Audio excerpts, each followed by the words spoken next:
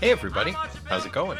This is Hub and welcome back to another episode of Tighten Up the Defense, a podcast that would likely benefit from a tagline. As I believe I just mentioned, my name's Hub, and I hope you're having a fine whenever the heck you end up listening to this. Me? Oh, I'm doing okay. Webster's Dictionary defines introduction as a thing preliminary to something else, especially at the beginning of a book, report, or speech. Yup. Yeah, I got nothing. So, let's talk about a comic book. Without any further ado, let's, do this. Today's synopsis rhyme is submitted by Devin Tuhey. Goodington's a good duck, nothing 'bout her is amiss, so let Hub attend her brooding with a dulcet synopsis. Synopsis. Thanks, Devin. And there's a Goodington update to follow in my conversation with Corey. New Teen Titans, Volume 2, Number 20, May 1986. Past imperfect. Oh shit, a pun about conjugating verbs? Must be Sweeps Week. Written by Marv Wolfman, draughted by Eduardo Barreto, inked by Romeo Tangal, lettered by John Costanza, colored by Adrienne Roy, and edited by Marv Wolfman. Teen Titan Roll Call. Wonder Girl. Robin, the Jason Todd one. Speedy. Hawk. The Flash, who is now Wally West, and Aqualad. Hooray! Previously in the New Teen Titans. An indeterminate but seemingly significant amount of comic book time ago, the Titans tussled with a ruthless, sexy assassin lady named Jade Nguyen, aka Cheshire. After murdering a rat old lady named Gert and kidnapping Jericho's mom, Cheshire made like her literary namesake and disappeared, revealing in a thought bubble as she did so that the father of her newborn child was a Teen Titan. In more recent Titan news, Wonder Girl received a call from our hero's government liaison, King Faraday. The magnificently monikered FBI agent informed Donna that the Titans were needed on an important mission. Unfortunately, Cyborg was recovering from surgery, Starfire was on a distant planet planning a revolution with her new space husband, Nightwing was sulking because Starfire had a new space husband, Beast Boy was searching for his stepdad, Raven had been kidnapped by an evil cult, Cole was dead, and Jericho was busy not appearing in that issue. Determined not to disappoint Faraday, Donna dug out her Rolodex and hastily assembled a new roster of Titans composed of former team members and Dick's replacement as Robin, Jason Todd. The new/old team convened in the Titan Towers conference room and boldly and only slightly inaccurately proclaimed that the original Teen Titans were back. Gadzooks! Will Cheshire enlist the aid of Maury Povich to help her confront the Titan who fathered her child? Will the company of his old friends help Wally revert to his fun-loving, syrup-chugging ways? And why the fuck did Donna invite Hawk to join the team? Stay tuned to find out. Okay, so, no, she enlists the aid of a gang of masked international terrorists to help her confront the Titan who fathered her child, which is at best a lateral move, morally speaking. Sadly, no, and I have absolutely no idea. In the South African Bantustan of KwaZulu, Robert Zembo is going about his daily business. Zembo is the head of an organization called the Black African League, which opposes the oppressive white minority rule of the apartheid government of South Africa. He has just sat down at his desk when Cheshire shows up and murders him. Shitty. The feline-themed femme fatale then plants a bunch of papers in the office, linking Zembo to Russian spies, and puts $9,700 in his pocket. Also shitty. Plus, that's a very specific amount of money. Once she finishes up with her murder and fake evidence planting, Cheshire reports back to the guy who hired her for the job, a shitty white supremacist jerkhole named Mr. Horn. Horn is like, "You remembered to put the $10,000 on Zembo after you murdered him, right? Excellent. Now we can say that the opposition to apartheid is being funded by communist Russia. And we can round up and torture anyone supporting black liberation in South Africa and call them a communist, and the United States and Great Britain will continue to support us. I mean, that's more or less what's happening anyway, so this mission wasn't strictly speaking all that necessary, but I'm evil and racist, so I just like doing evil racist stuff. You know what that's like, right, Cheshire? I mean, I know you're half Vietnamese, but I assume you're a white supremacist like me, or you wouldn't have taken this job. Cheshire is like, fuck you, you suck. You're just lucky I don't have a conscience and will do anything for money. Speaking of money, you accidentally gave me $10,300 to plant on the victim, so here's $300 back, you dumb, stupid, racist jerk. Then she jumps in her sports car and speeds away. Before she heads back to her hotel, the purportedly amoral assassin stops and makes a phone call to the police, informing them that a man named Horn is responsible for Zembo's murder and is himself in league with Russian spies. She then goes on to tell them that after the murder, Horn pocketed some of the money he planted on the victim, a fact which can be confirmed by the money's serial numbers. Which is a nice gesture, I guess, but she did still murder that guy. Also, it seems like she figures that the South African police will act on her information and arrest the wealthy white industrialist for murdering a black political dissident, which seems like a pretty wild assumption on her part and is uncharacteristically naive for an international assassin. Anyway, satisfied that she has mitigated her heinous crime enough that she can live with herself, Cheshire zooms back to her hotel. She is greeted by her mentor/butler or whatever, Wen Chiang, who, despite what the extraneous apostrophe in his name would imply, does not appear to be from space. Chiang is the elderly Chinese man who raised Cheshire and taught her how to be an assassin. He's cavorting with and hitting on two young, scantily clad black women. Cheshire is like, hey, we have to go to Switzerland so I can find my kid's dad. Also, can you stop being a creepy fucking perv for like a minute, please? Chiang is like, nope. Sorry, Jade. The extra apostrophe is for extra pervy. Also, be careful, because when you talk about your mysterious baby daddy, you get kind of emotional. Cheshire is like, first of all, shut up, and B, when I'm wearing my special green outfit, you have to call me Cheshire. Fair enough. Back at the Titan Tower, Donna is briefing the new/old Teen Titans on their upcoming mission. Turns out, Soviet and US ambassadors are about to have a secret meeting in Switzerland. There have been rumors that Cheshire might try to disrupt the negotiations in some way, and since the Titans have dealt with her in the past, Agent Faraday reckoned that they ought to act as security. Hawk is like, I'm in, only instead of providing security, can we just go there and murder all the Russians? I fucking hate communists. Also, I just whittled a gun out of this block of wood. Ah! Wally is like, I also hate communists, but I'm pretty sure we're not allowed to murder them all. I'm in too, though. Also, I'm the Flash now. Speedy is like, yeah, we know, Wally. I'm in too, but I'm uncharacteristically hesitant about taking this mission for reasons I refuse to divulge. Robin is like, oh boy, oh boy, oh boy, oh boy, oh boy. I'm a Teen Titan now. Do they have ice cream in Switzerland? Batman never lets me have ice cream. Whee! Aqualad is like, whatever. My girlfriend Tula died during Crisis on Infinite Earths, and now I don't care about anything. I guess Switzerland is as good a place to be apathetic as anywhere else. Hooray! The new old Teen Titans are going to Switzerland! Everybody piles into the Titans T-Jet. Donna drives, and Jason must have called shotgun because he gets to sit up front with her. After they take off, Donna turns to him and is like, I'm kind of freaking out, Robin. I feel like I've been a pretty shitty team leader. What do you think I should do next? Jason replies, I'm flattered that you're talking to me like a peer, Wonder Girl. Everybody always treats me like a kid because I'm a kid.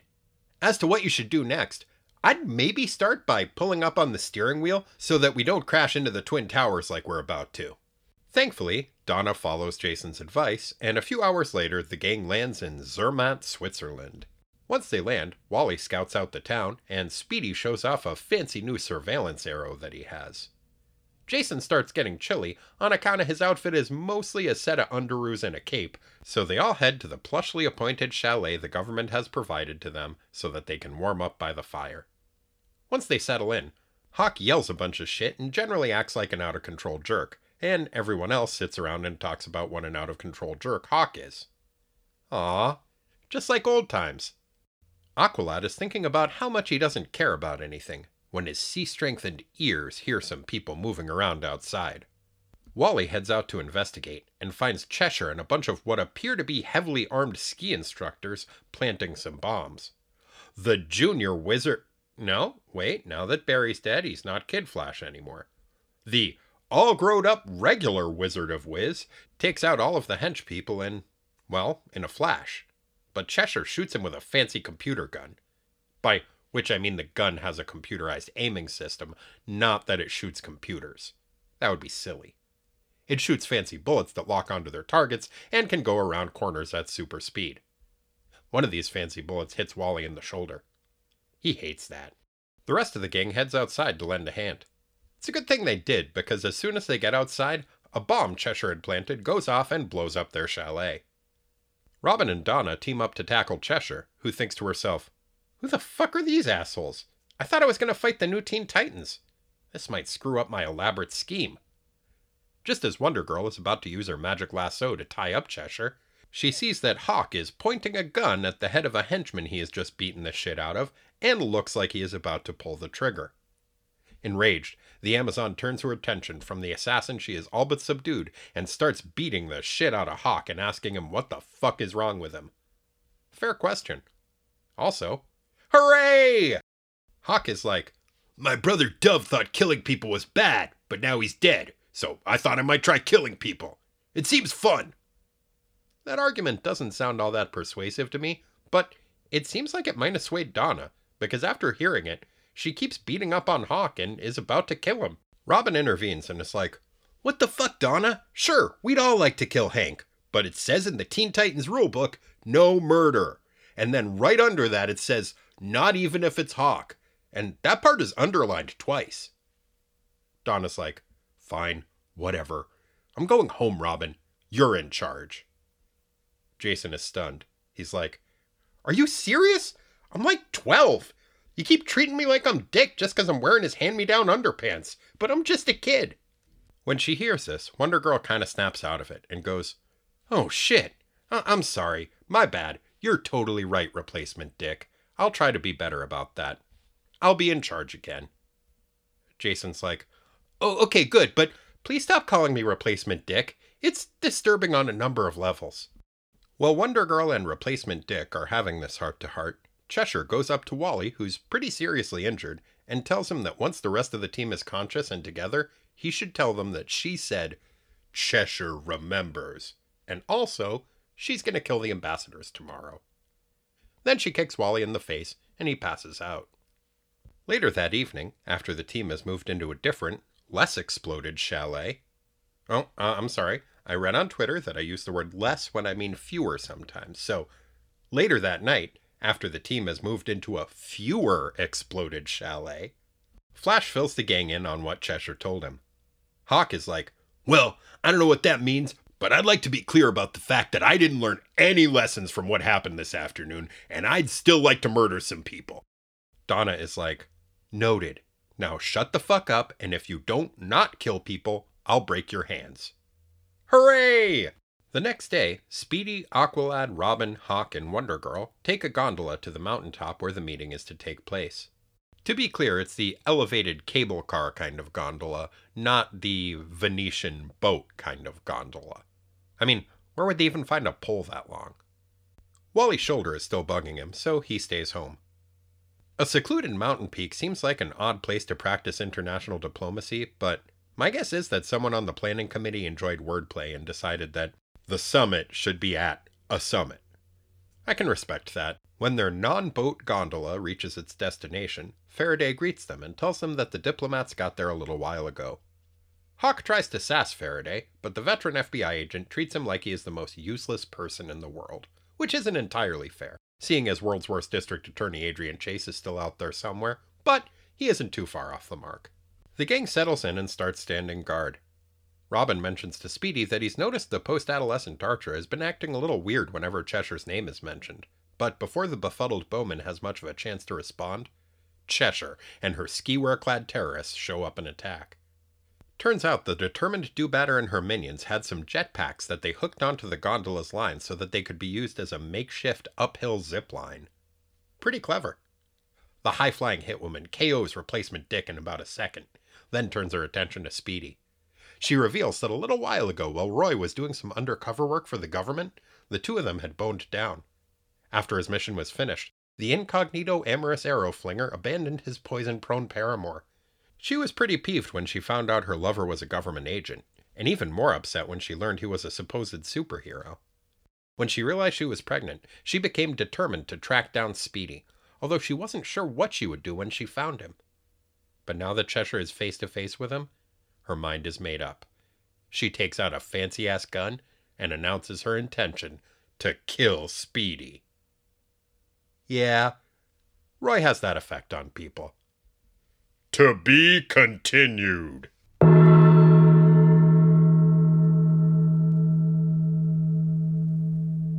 And joining me once again via the magic of telephonic communication is my good-for-many-things brother, Corey. Corey, how's it going? Hey, it's going just fine. How are you? Oh, I'm doing pretty good. I was telling you just before we started recording, Goodington's ducklings just hatched, which is very exciting, and apropos as it is Mother's Day, so I'm doing pretty good. That's awesome. That's a rare thing, I imagine, to have ducklings in a city yard. Yes, I always knew that one day my years of neglecting my side lawn would pay dividends, and it has done so. She appears to be quite happy living behind the rake that my neighbors lost, and it's pretty great. So, when you say your neighbors lost this rake, is it leaning against your fence on your side?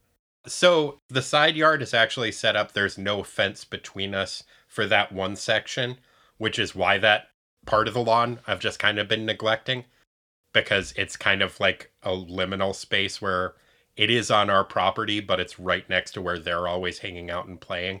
Okay, so they're not like throwing yard equipment over the fence at you. No. That's good. Yeah, either way, I mean, hey, free yard equipment if they were. I suppose. Well, congratulations. I'm pleased to hear you have ducklings in your liminal space now. Well, thank you. I'm pleased as punch about the whole thing myself. Couldn't be happier to have a bird living on my property, which I think tells you the degree that the self-quarantining is maybe getting to. Hey, if you gotta pick a bird, I think a duck is a fine way to go. I never had any trouble with ducks. Yeah, they seem pretty okay for the most part. Mm-hmm. Creepy penises, but other than that, not bad. Yep. Well, you ready to talk about a comic book? Indeed. All right, Corey, what did you think of this comic book? Oh, man. It was a little bit all over the place. When it first started out, I was cautiously optimistic that it was going to tackle racism without then apologizing for doing so, like we usually see. Mm-hmm. But it was more so that apartheid South Africa was just the kind of opening setting for getting the story going. But it did pull me in. I thought it was a pretty good story overall. Not a ton happened, but I'm definitely... It left me like with a little bit of that cliffhanger thing done pretty well, where I do want to find out what happens next. Oh, yeah, absolutely. It caught me by surprise because I had all but forgotten about the dangling Cheshire thread line of one of the Titans being the father of her child. Mm-hmm. That was something that came up back in Tales of the Teen Titans number 52, and we haven't seen Cheshire since then. So in terms of the time when those issues came out, that was about a year before this issue came out, which is kind of within the wheelhouse of when you would expect maybe a story to get picked up. But there have been like 2 years of stories in between those two events, because there's that year of overlap of the Teen Titans Volume 2 putting out new stories while Tales of the Teen Titans was putting out new stories. So I was honestly a little bit thrown by that. Did we call it in the past that, of course, it was Speedy who was going to be her baby daddy? I can't remember. I can't remember, so I'm just going to go ahead and assume that we did. That's fair. I think we should. I think it's safest for us to assume that we were correct in the past. Oh, yeah. Of course. So, yeah, basically the story breaks down into two parts. You get the setup like you talked about with the South African intrigue of politics and assassination against the backdrop of apartheid. And then it moves into the main story, which is the new Teen Titans / old Teen Titans team that Donna has assembled does a bad job. And then Cheshire revealing that Roy is her father's baby and the cliffhanger of whether or not she's going to murder him. Mm-hmm. So let's talk a little bit about the establishing bit, and then maybe just go through and talk about each of the team members that are there individually and how we felt about their various character arcs. Because they each seem to have a different thing going on, which is kind of nice. Mm-hmm.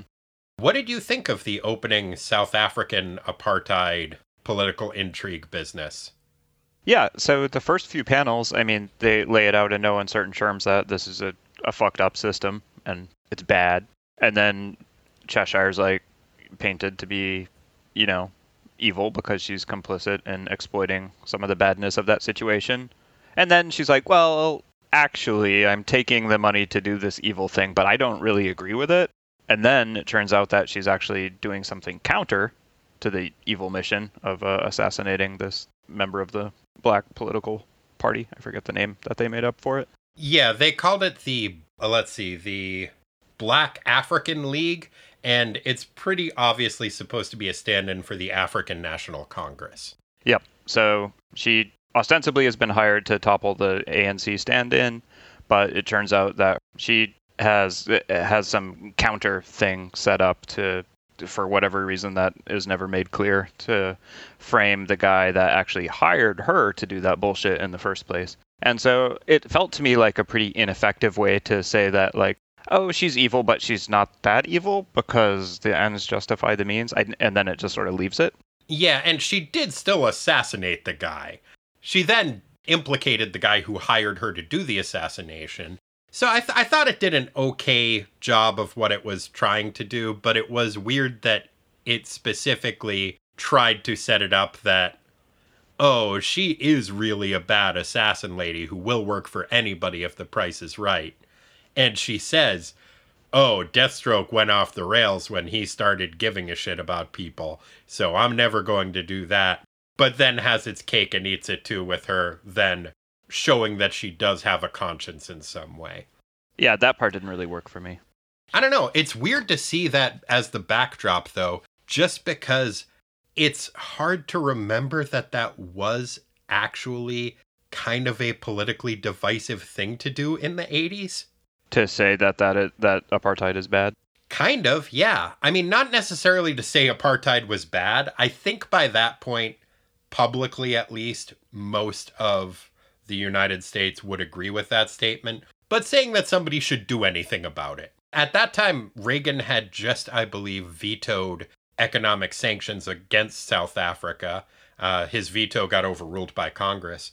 But Thatcher was definite, and Reagan were both very much opposed to the African National Congress and viewed them as a terrorist communist organization, which this comic book does hint at, and saying that they were in league with communists was part of what the person who hired Cheshire was trying to establish.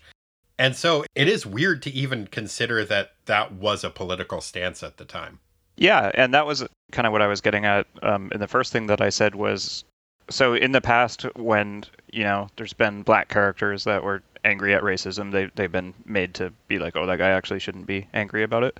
But this one, there was a bit of a swipe taken at the U.S. and British policy where they said, yeah, it's bad that the guy got assassinated, but, all the other first world nations will send a complaint like they normally do, and then it will be business as usual. And that was shockingly political for me to see in this book.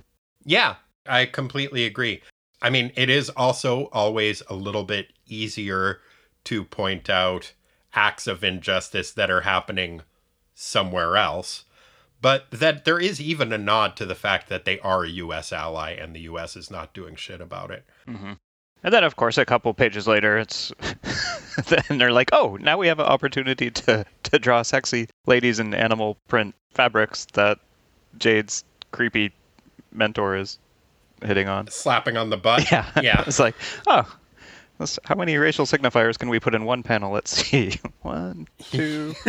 Okay.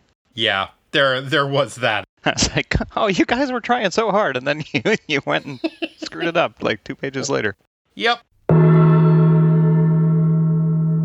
right, well, you want to talk some about the various players in the cast of this new old Teen Titans group? Sure.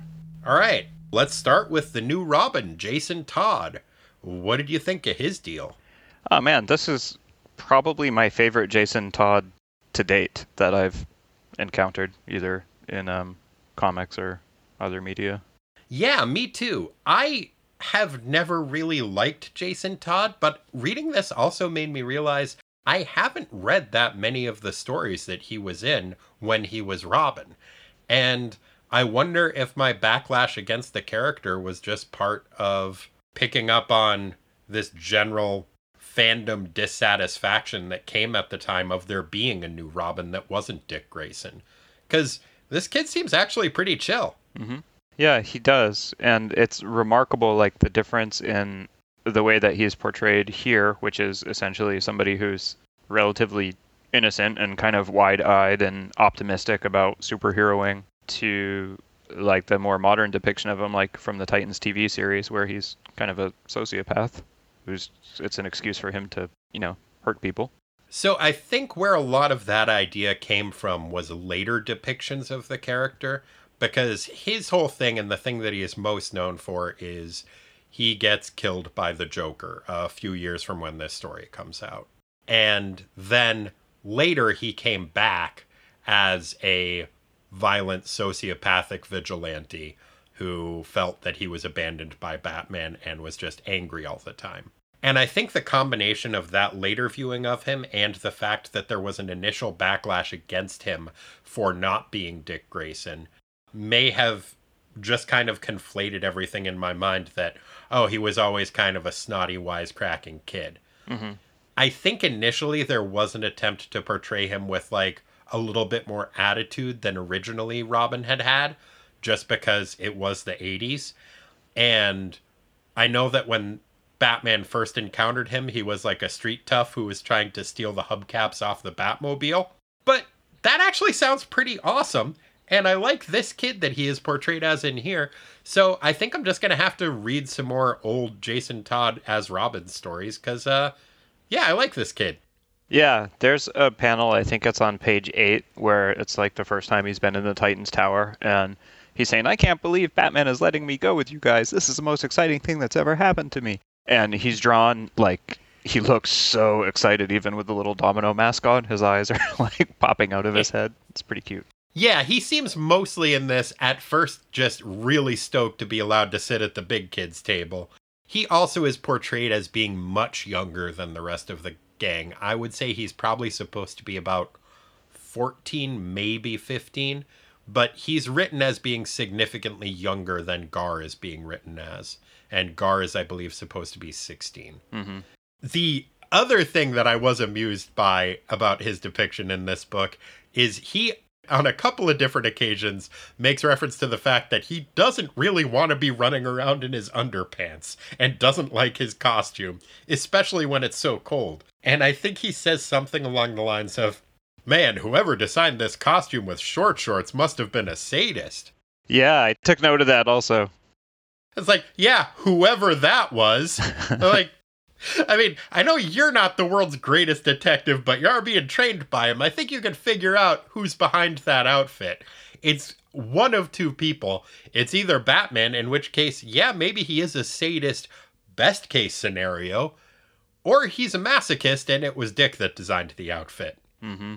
But yeah, he's also surprisingly insightful. There's the whole thing where he recognizes that Roy is lying and is hiding things from the rest of the group.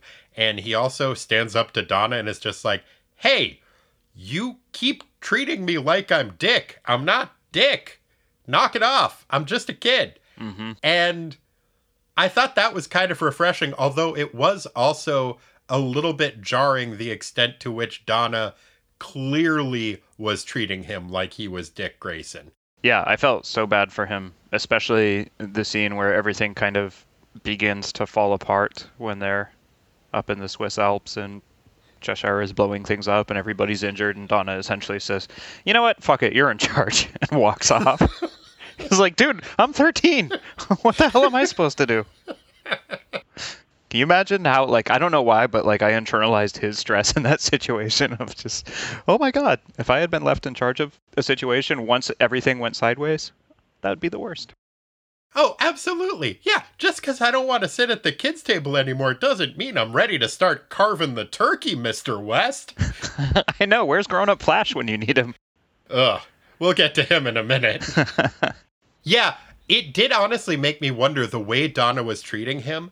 It would be consistent with some of the other things we've seen about the DC universe if just everyone there has prosopagnosia. Has. What?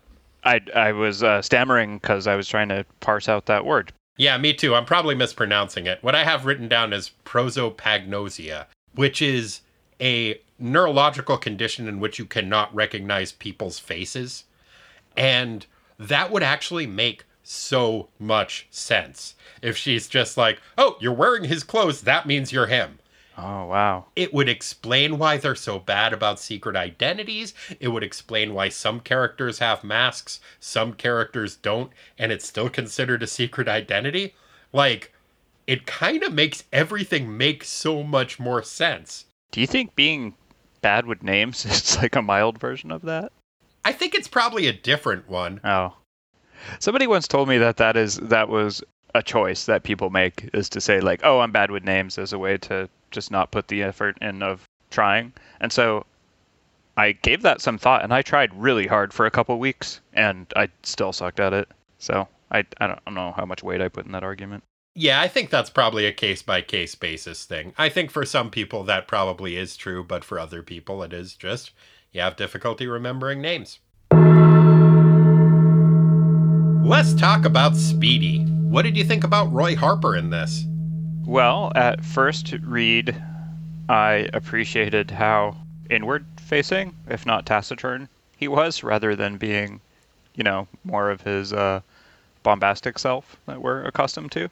Right. Well, I think for one thing, there's just not space for that on this team because Hank is taking up all the air in that capacity. Oh my gosh. Yep. But yeah, I was like, oh, this is kind of a nice side of him. Maybe he's grown. He's a little bit more introspective.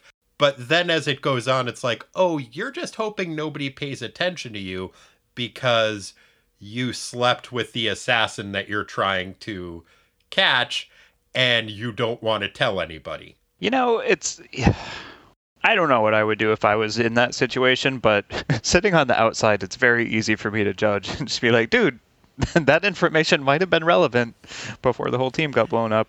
You might think. I mean, or just, you could sit this one out. I know he says he doesn't want to because he wants to be helpful, but if you're withholding that information, that is not helpful. Yeah, I'm going to have to recuse myself on account of being a baby daddy. Yeah. Everybody's, what? It's what he should have done. I don't think he knows he's a father. I really hope he doesn't know that he's a father at this point. Did you get the impression that he was aware? No, I didn't, but I did get the impression that this being the Speedy that we've known all along had considered that might be a possibility and did everything in his power not to find out. Ah, that actually makes some sense, yeah.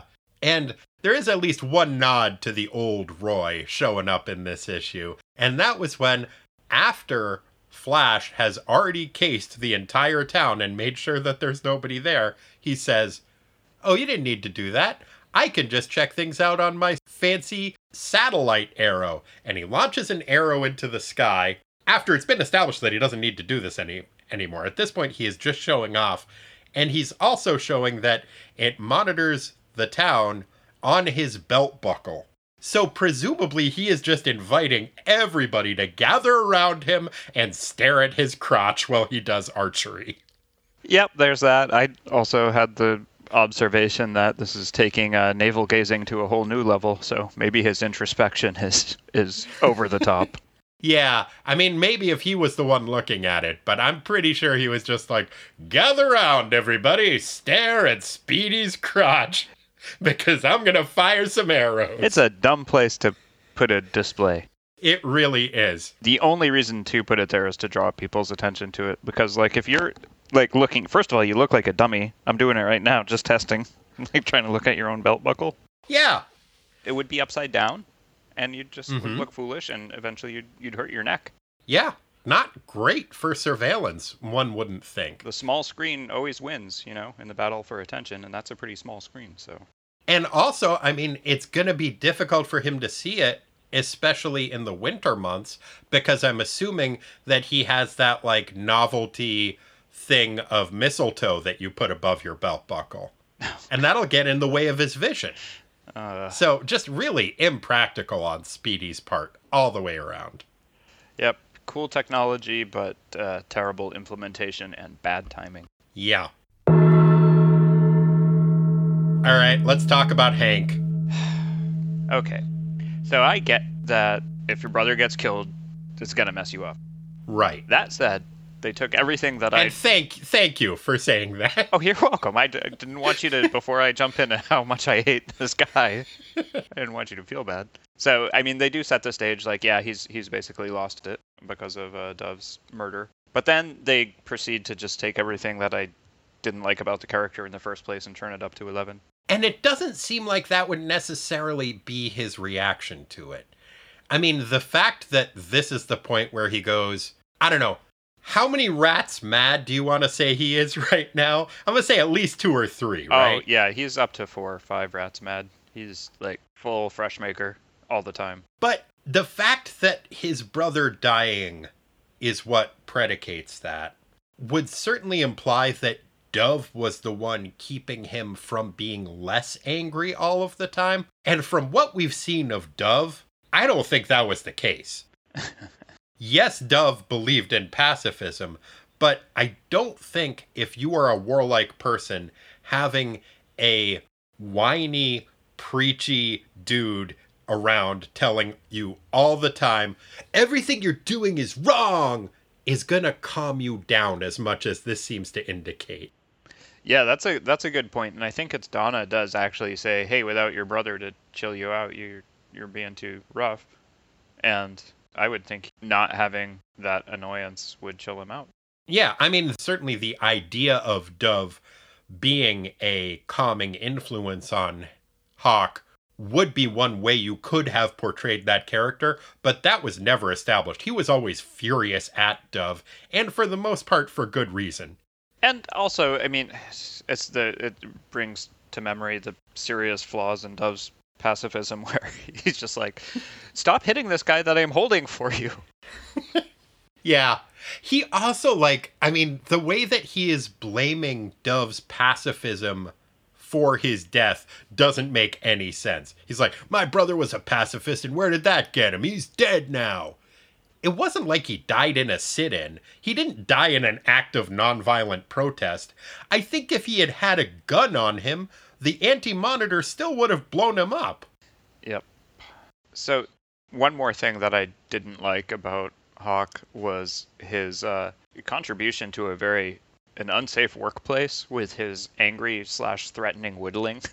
He was constantly whittling. He has this giant knife and his piece of wood, and he's talking at people while, like, whittling at them in a very menacing way. I was like, oh man, if the Titans had HR, this guy would be getting write-ups left and right.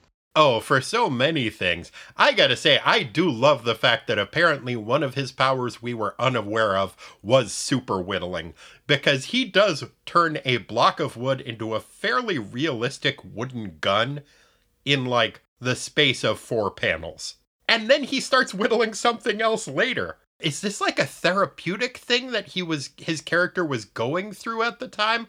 I'm honestly wondering, because I haven't read any Hawk and Dove comics that were coming out in that era, and I'm not sure if there even were any, but it would maybe make sense if like he had to see a therapist and they're like, okay, we're gonna try, maybe you can whittle or something. You need a hobby, something you can focus on. And then he immediately just starts whittling guns all the time.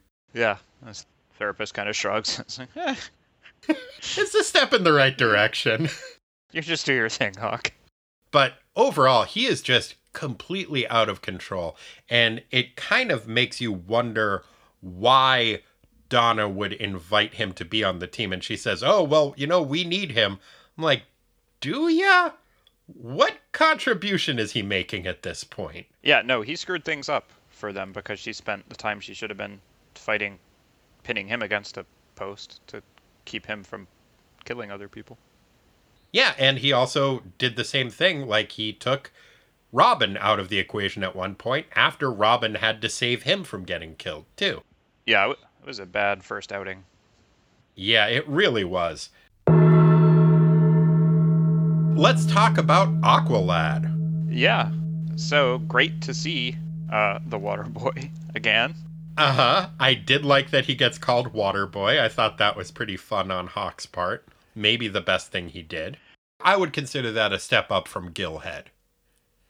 Yeah, I think the way that Hawk says it, he means it more of like, you're not really on the team.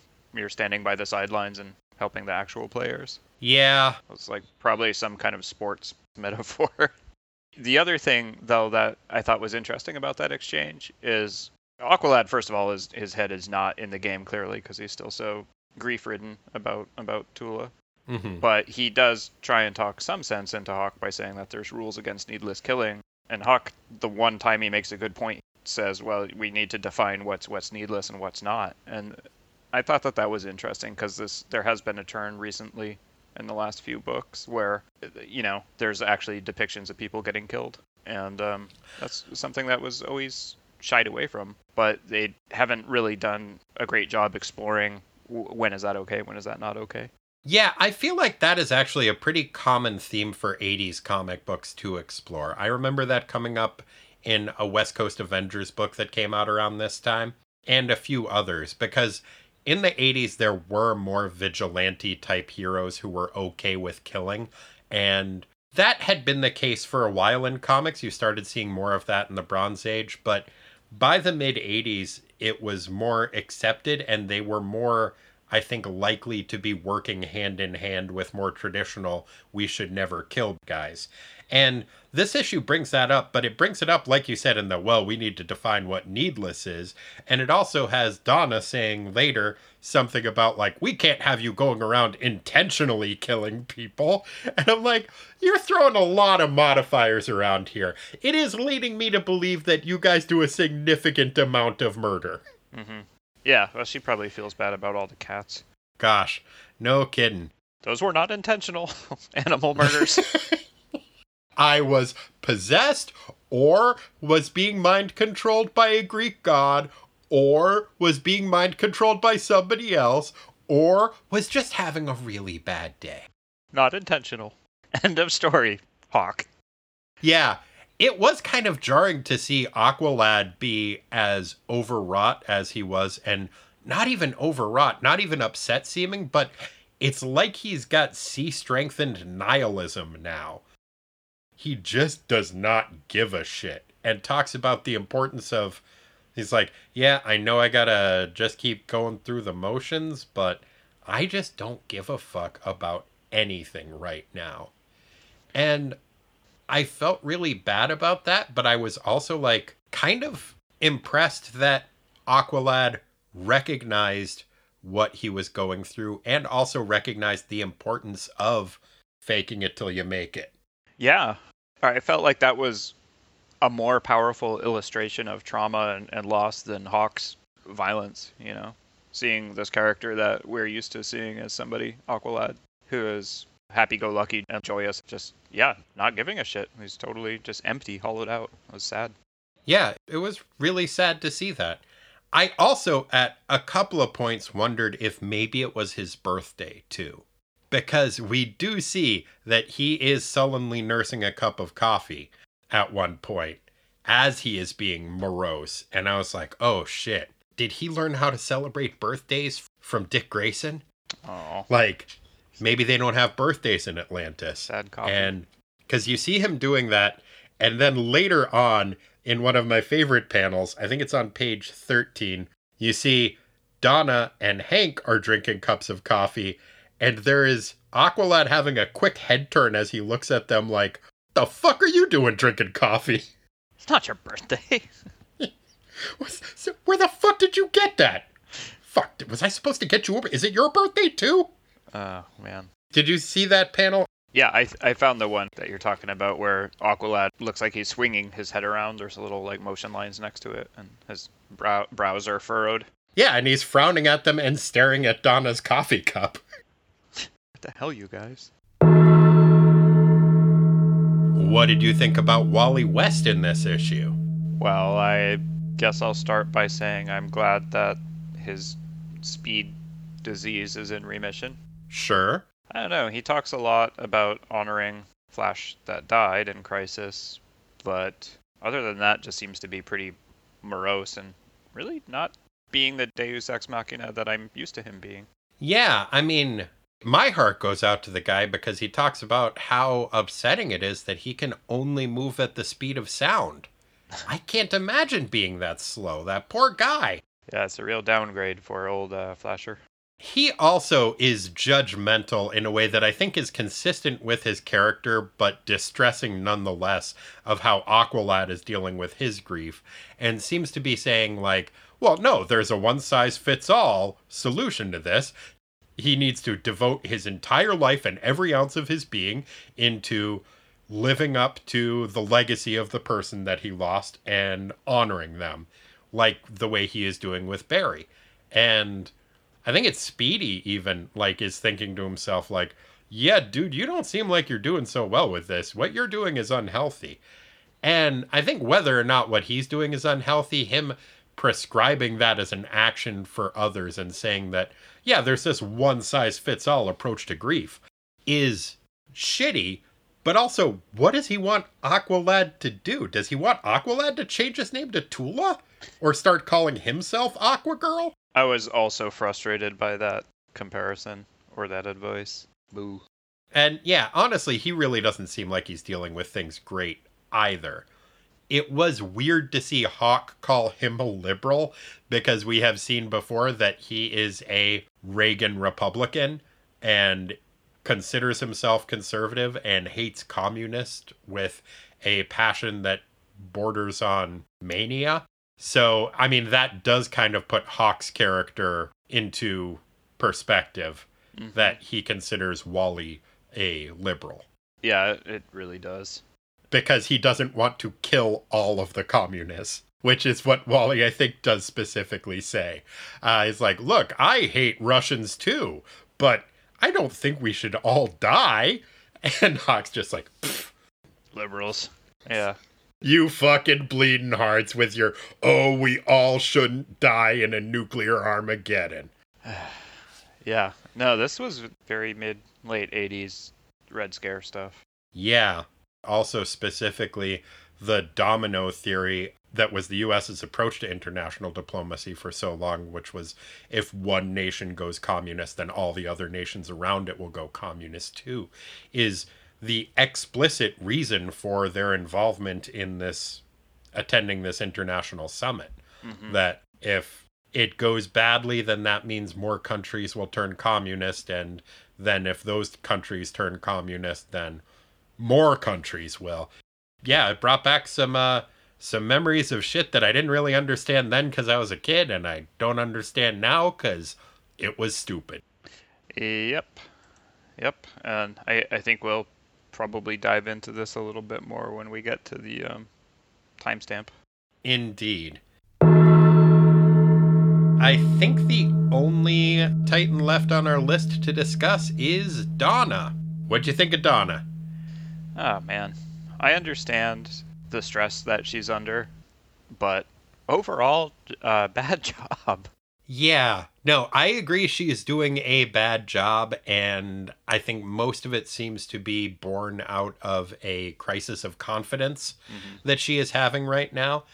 She is not believing in herself and is scared to take any kind of decisive action, and that is showing. There's a later acknowledgement of it, and she does it a couple of times in the issue, like when she almost crashes their plane into the Twin Towers, which, ouch, talk about your timestamps.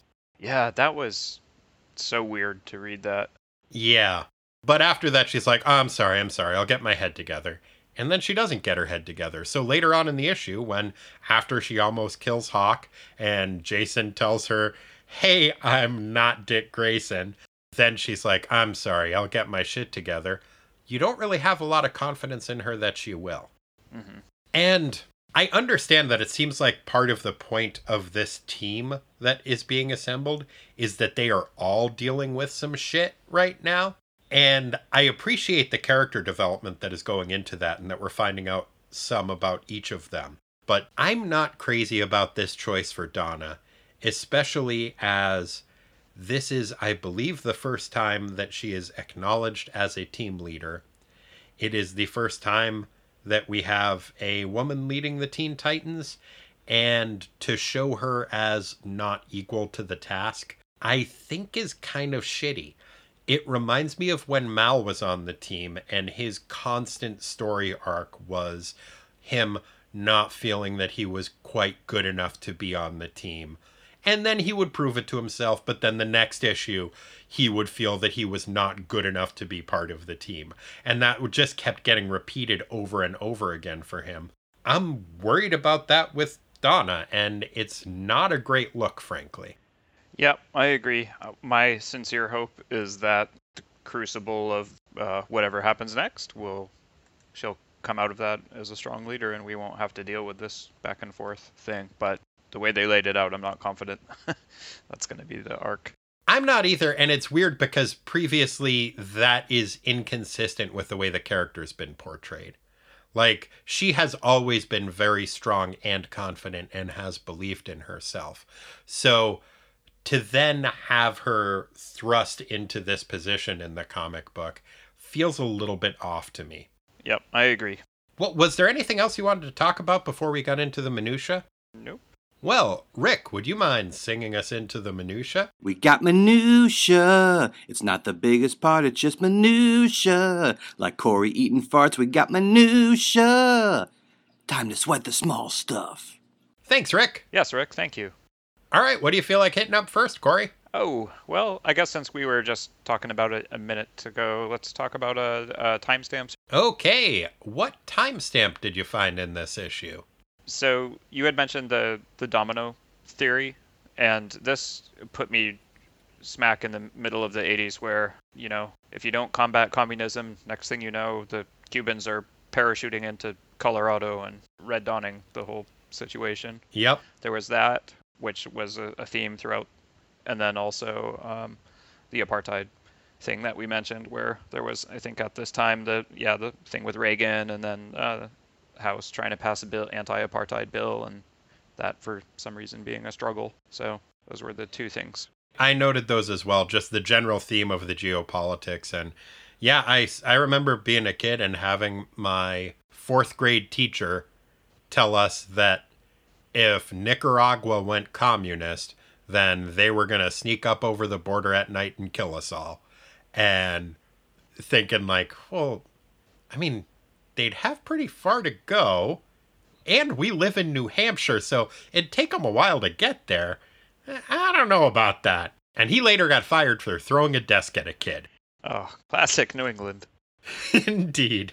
But in addition to that, yes, you have Donna almost crashing a plane into the Twin Towers. It was just kind of shocking to see that. It was eerie, you know. It's like seeing it this out of context as a what if was kind of jarring. Yeah, absolutely.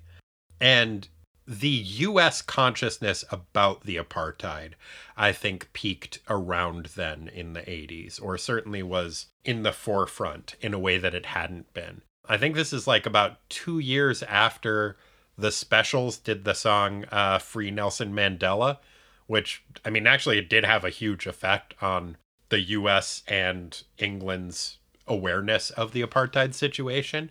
And so I think, yeah, having that be the backdrop for the opening of the story was certainly a timestamp. And just, yeah, the general Cold War tone of the book, I think. This is a very 80s story, a very mid-80s story, it seems like. Who did you have as your president of the drama club? Who acted, or rather overacted, in the most dramatic fashion in this issue?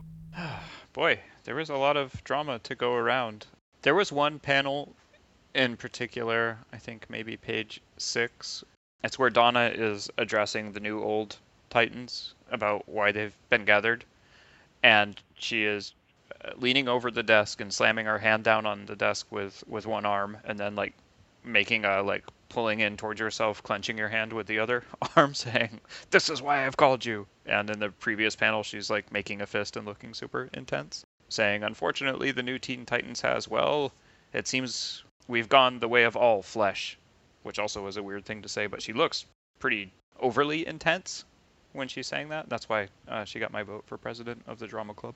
I think that's a fair choice. Yeah, I know the scene you're talking about, and that is a weird turn of phrase. It seems we've gone the way of all flesh. We're breaking up. Like, wait, what?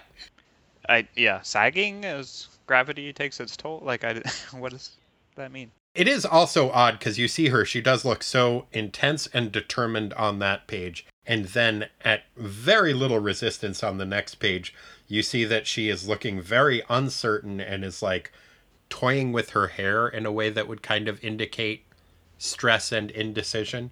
Oh, I took that to mean she was counting off on her fingers the reasons why that they should do the protection detail for the summit. Oh, I guess that makes sense also. I guess you could read that either way. Coupled with her later behavior, I viewed that as a sign of indecisiveness. But yeah, you're right. I decided to go with, and there was certainly some contention for this, because there is the scene where Donna is just beating the shit out of Hank and crying as she hits him. But I don't think that's her being dramatic. I think that's her being emotional, and I think there's a difference. I decided to go with Hank because when he wants to make a point, he takes the time to whittle himself a prop. And then point it. Yeah. He's like, oh, I don't have any toy guns with me. Okay, I'll say, you've got yourself a bleeding heart. Anyone who gets in our way, bang. Okay, that'll be a really nice turn of phrase. And I want to hold something cool when I'm doing it. So, yeah, I'll whittle myself a stage prop so that I can say something dramatic. I think that's what puts him over the top. The other person who I actually almost had was Cheshire, just because when she confronts her mentor slash butler slash father figure, he calls her Jade instead of her character's name, Cheshire. And she gets very upset and she says, I cannot afford weakness. I have to be strong. And then as she says that, she just scratches her fingernails across the wall for no reason other than to make a point. That's pretty dramatic. Not as dramatic as whittling yourself a stage prop, though. So I had to go with Hank on this one. That's a fair call. Sartorially speaking, which elements of fashion did you feel were most worthy of note? Oh, man. These almost belong in the timestamp category. Mr. Horn is the evil South African guy that hires Cheshire, and he's got classic bad guy set up. White suit, white fedora, cane with the gold bird on top. Oh, absolutely. It was so very Nazi bad guy archaeologist from Raiders of the Lost Ark. Mm-hmm. Yeah, I called him Nazi wearing a Nazi suit. Yep. Classic. But my favorite was a guy that I called Evil Han Solo in a beanie. And he's one of Cheshire's henchmen in the Alps fight scene. I think page 14 or so. Was he the one with the pom-pom on his head? Because I called him Pom-Pom Hat Terrorist. Yeah, but if you look at the coloration's a little bit off, but in that scene where they're all fighting, he really has Han Solo's uniform. He's got the jacket, he's got the pants with a stripe, and the riding boots. Oh, and he's got the vest? Yeah, and his gun looks kind of Solo-ish. Well, there's no vest, but it's implied. That was my reading of it. Yeah, I can see that.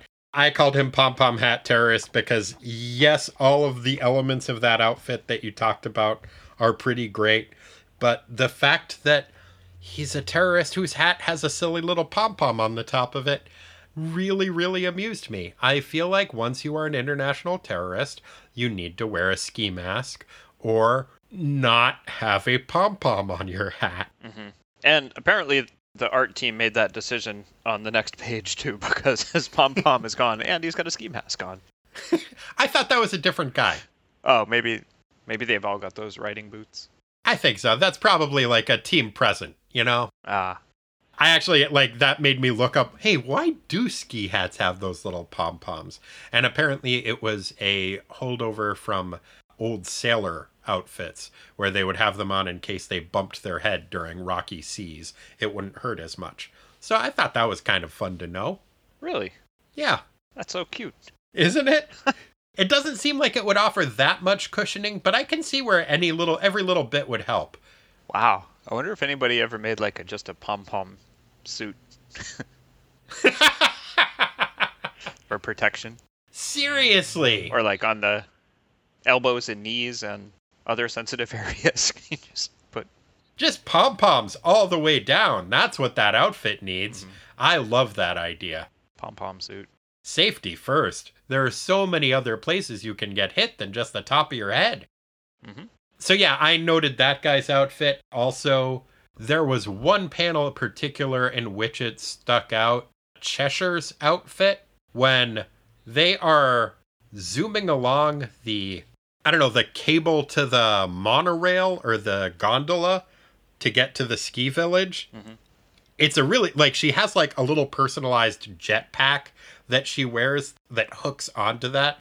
There was a line of toys in the 80s. I think they were called like Sky Commanders or Sky Riders, something like that. But they would come with this neon length of twine that you would use to make little zip lines for the action figures. And Cheshire's gear totally reminded me of those. But it's towards the end of the book when she is zooming towards the ski chalet with the rest of her team. It really looks like the colorist made a save here to keep you from seeing her bare butt.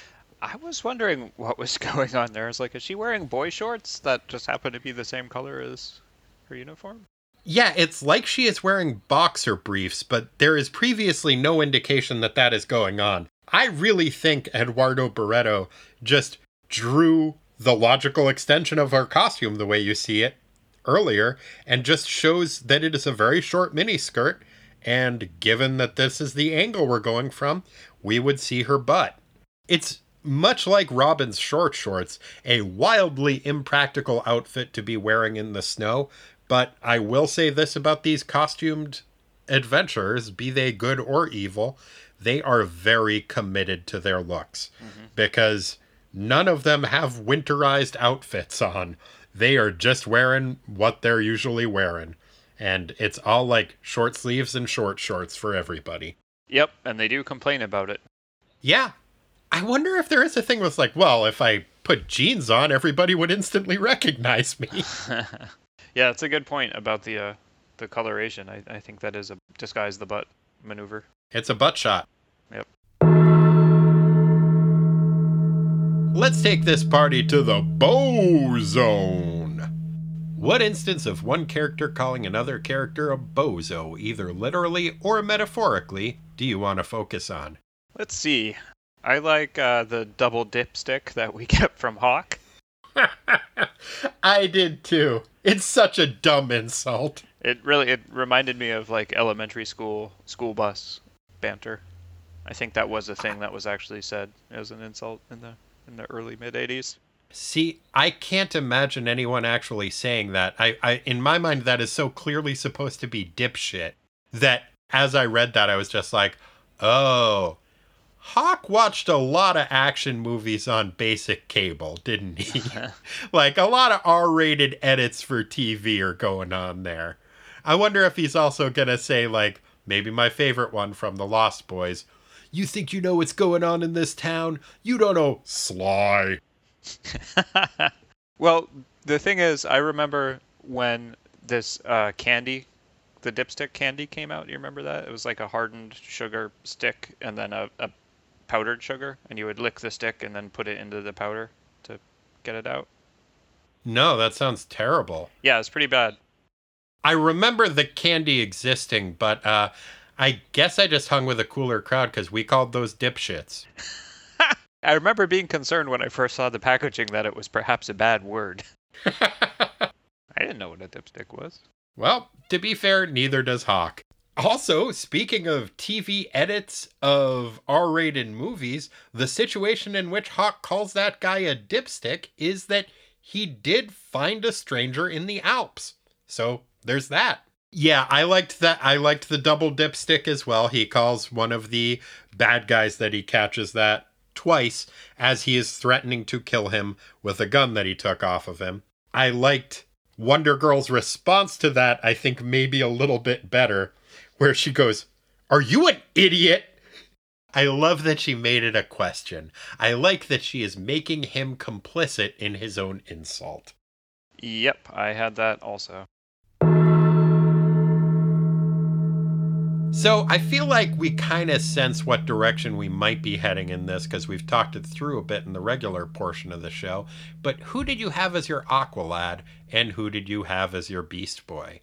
For my Aqualad, he's in the issue, but I actually went with Robin for being optimistic and excited at the beginning, and then also having the courage to tell Donna that she was doing a bad job by putting him in charge after she wandered off in the middle, and then kind of giving her a pep talk that got her going again.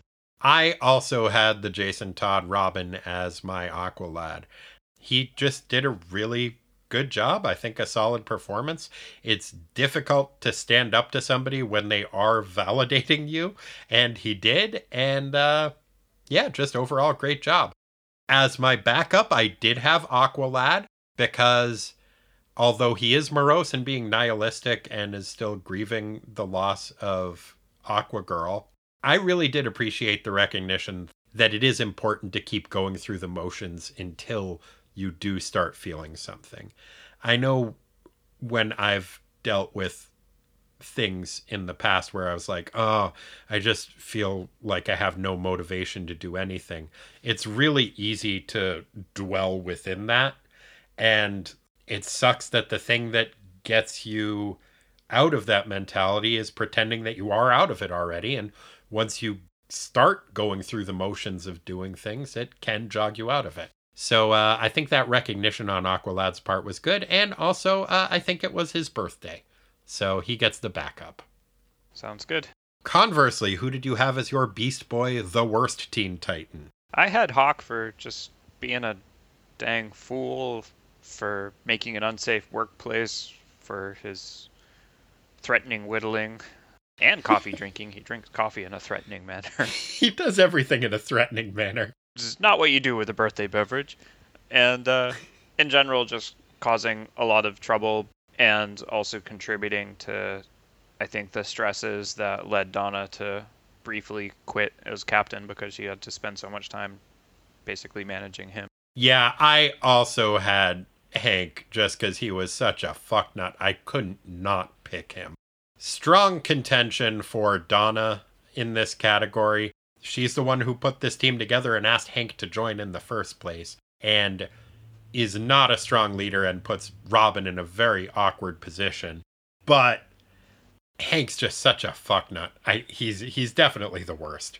Yep, I had Hank with a Donna backup. And then, honestly, if we're just going down the line, it goes then Wally, who also did a bad job, and then Roy for withholding all that information that he has about the nature of the situation they're heading into. So, yeah, just across the board, really pretty bad jobs by everybody except for Robin and a little bit Aqualad. Yep, we have an agreement.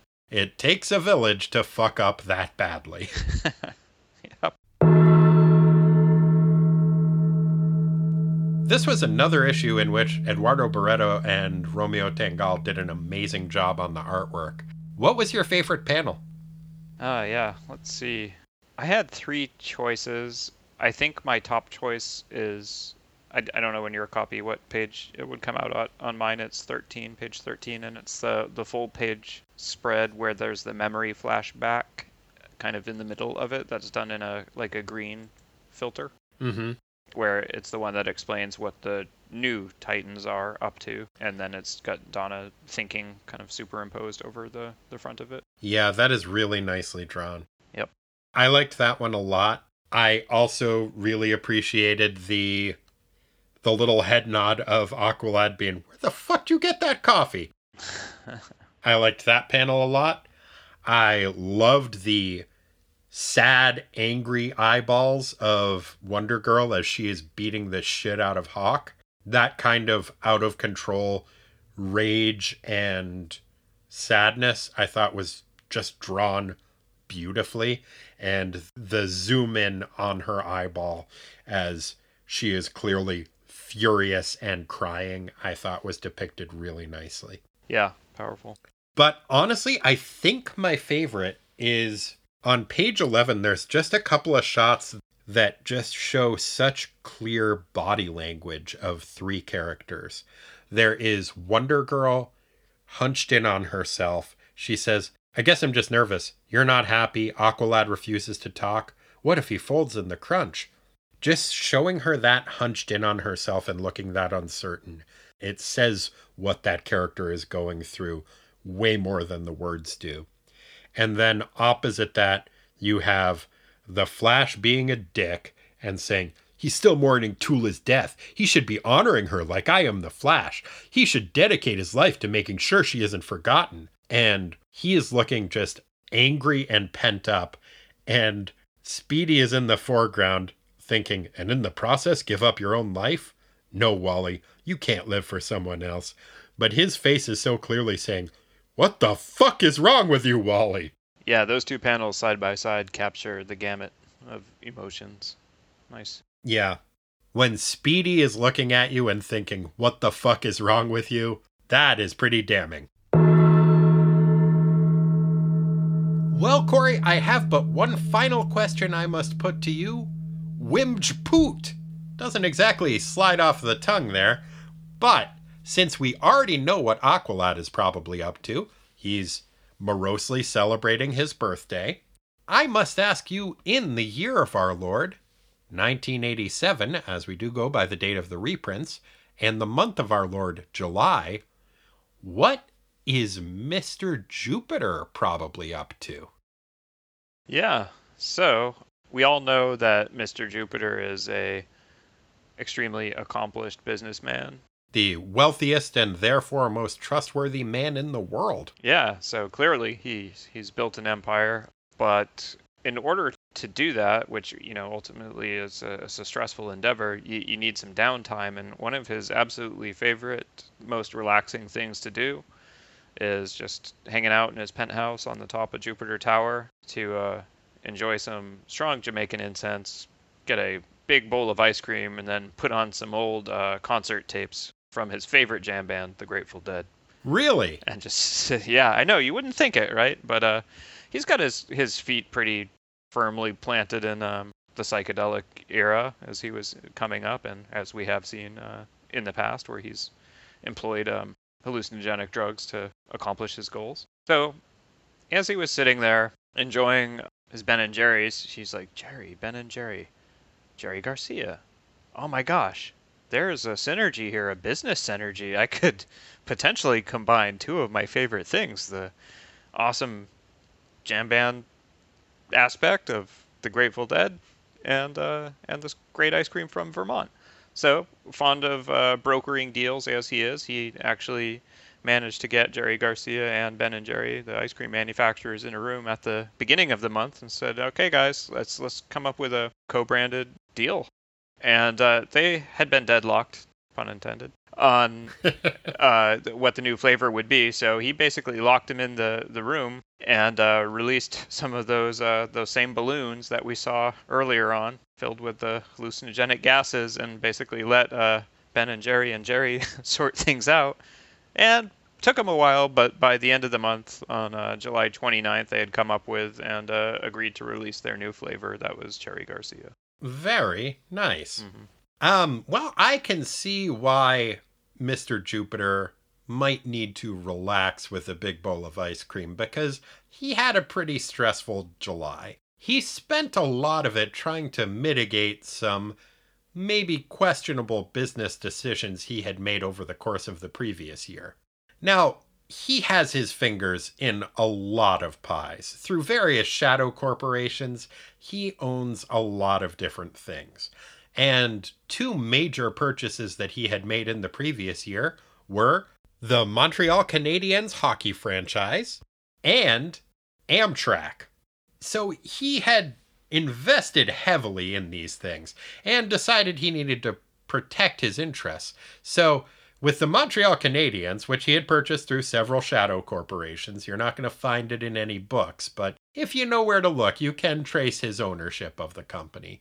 He figured their major obstacle in winning the Stanley Cup the next year was going to be the Boston Bruins and their team captain, Ray Bourque. So he talked to his government contacts, and it should come as no surprise that a man that wealthy has a lot of influence in the government. And he said, maybe you guys should hire Bourque for a high-level government job. Lure him away from the Bruins. And through a series of miscommunications, that is why Ronald Reagan attempted to appoint Robert Bourque to the Supreme Court. It was just a misunderstanding. He was trying to get Raymond Bourque away from the Bruins. And in July, Mr. Jupiter got wind of what was going on, and he's just like, oh, for crying out, no. And so he made sure that Congress did not allow the nomination of Robert Bourque to go through. But that was just the beginning, because as I said, he had also invested heavily in rail travel. And back in January, there had been a big, horrible train crash in Maryland. And so the public perception of rail travel was really in the dumps at that point. And so he found a new upcoming young pop star named Kylie Minogue, and he had her release the single for her cover of the song The Locomotion to boost train awareness. And the other thing, and really the reason he was interested in train travel, was because he really wanted to, playing into his whole idea when he funded the Titans initially, he really wanted to have his own private police force.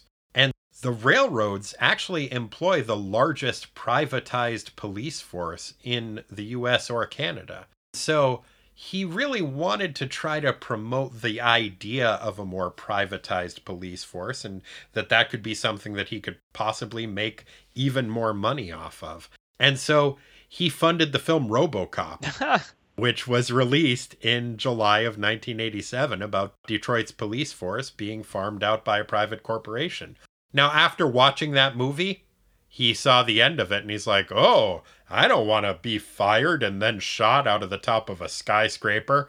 I guess maybe I shouldn't have a private police force. And he decided to divest of that investment. But that was what he was probably up to in July of 1987. Oh my goodness.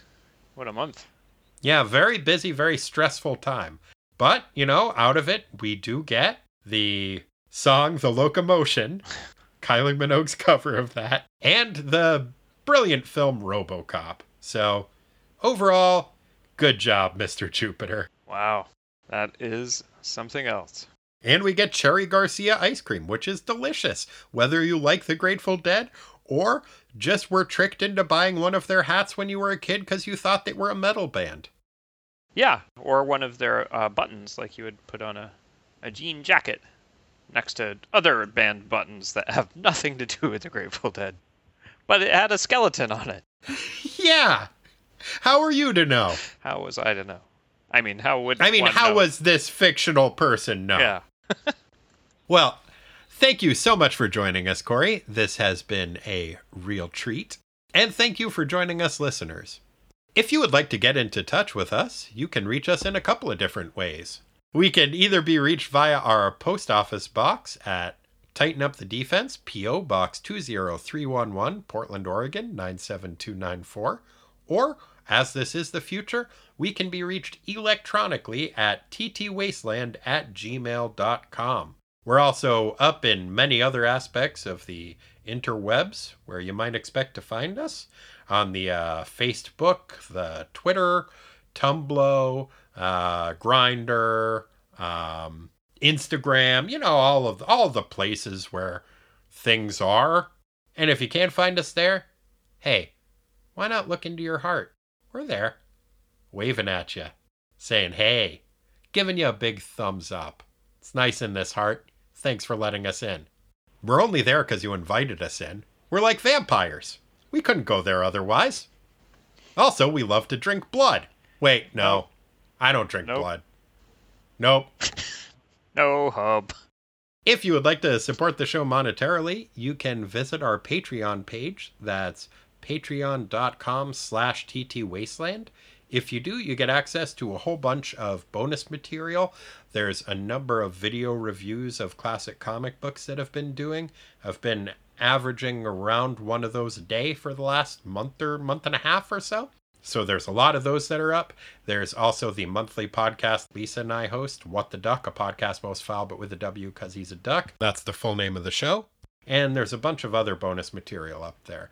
So, if you donate, you get access to all of that.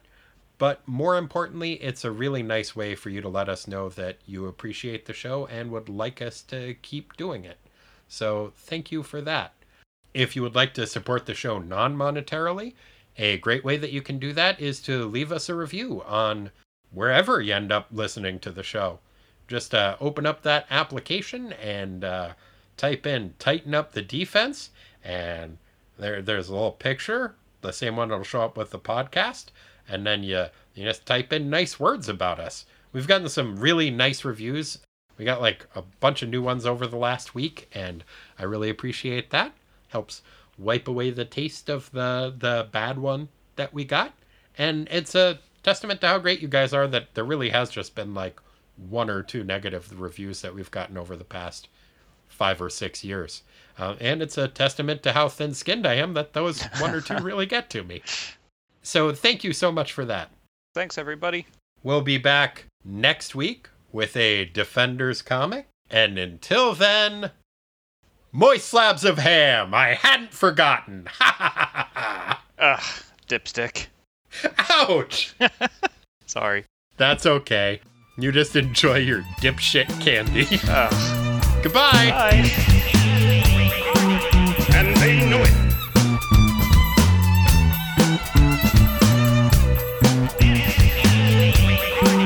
And they know it. I'm going to destroy you. Let's go. Pretty cool. I just realized that I keep my notes in a Google Docs folder, and I had searched for it, but I had only typed in TIT. Just browsed that's a whole different set of notes. It's like, why does my Google search bar say tit? Sure, that's why. That would actually be a berserk thing to just search for. Just tit. Yep. It's short for Titans. I'm not greedy. I just want to see one, okay?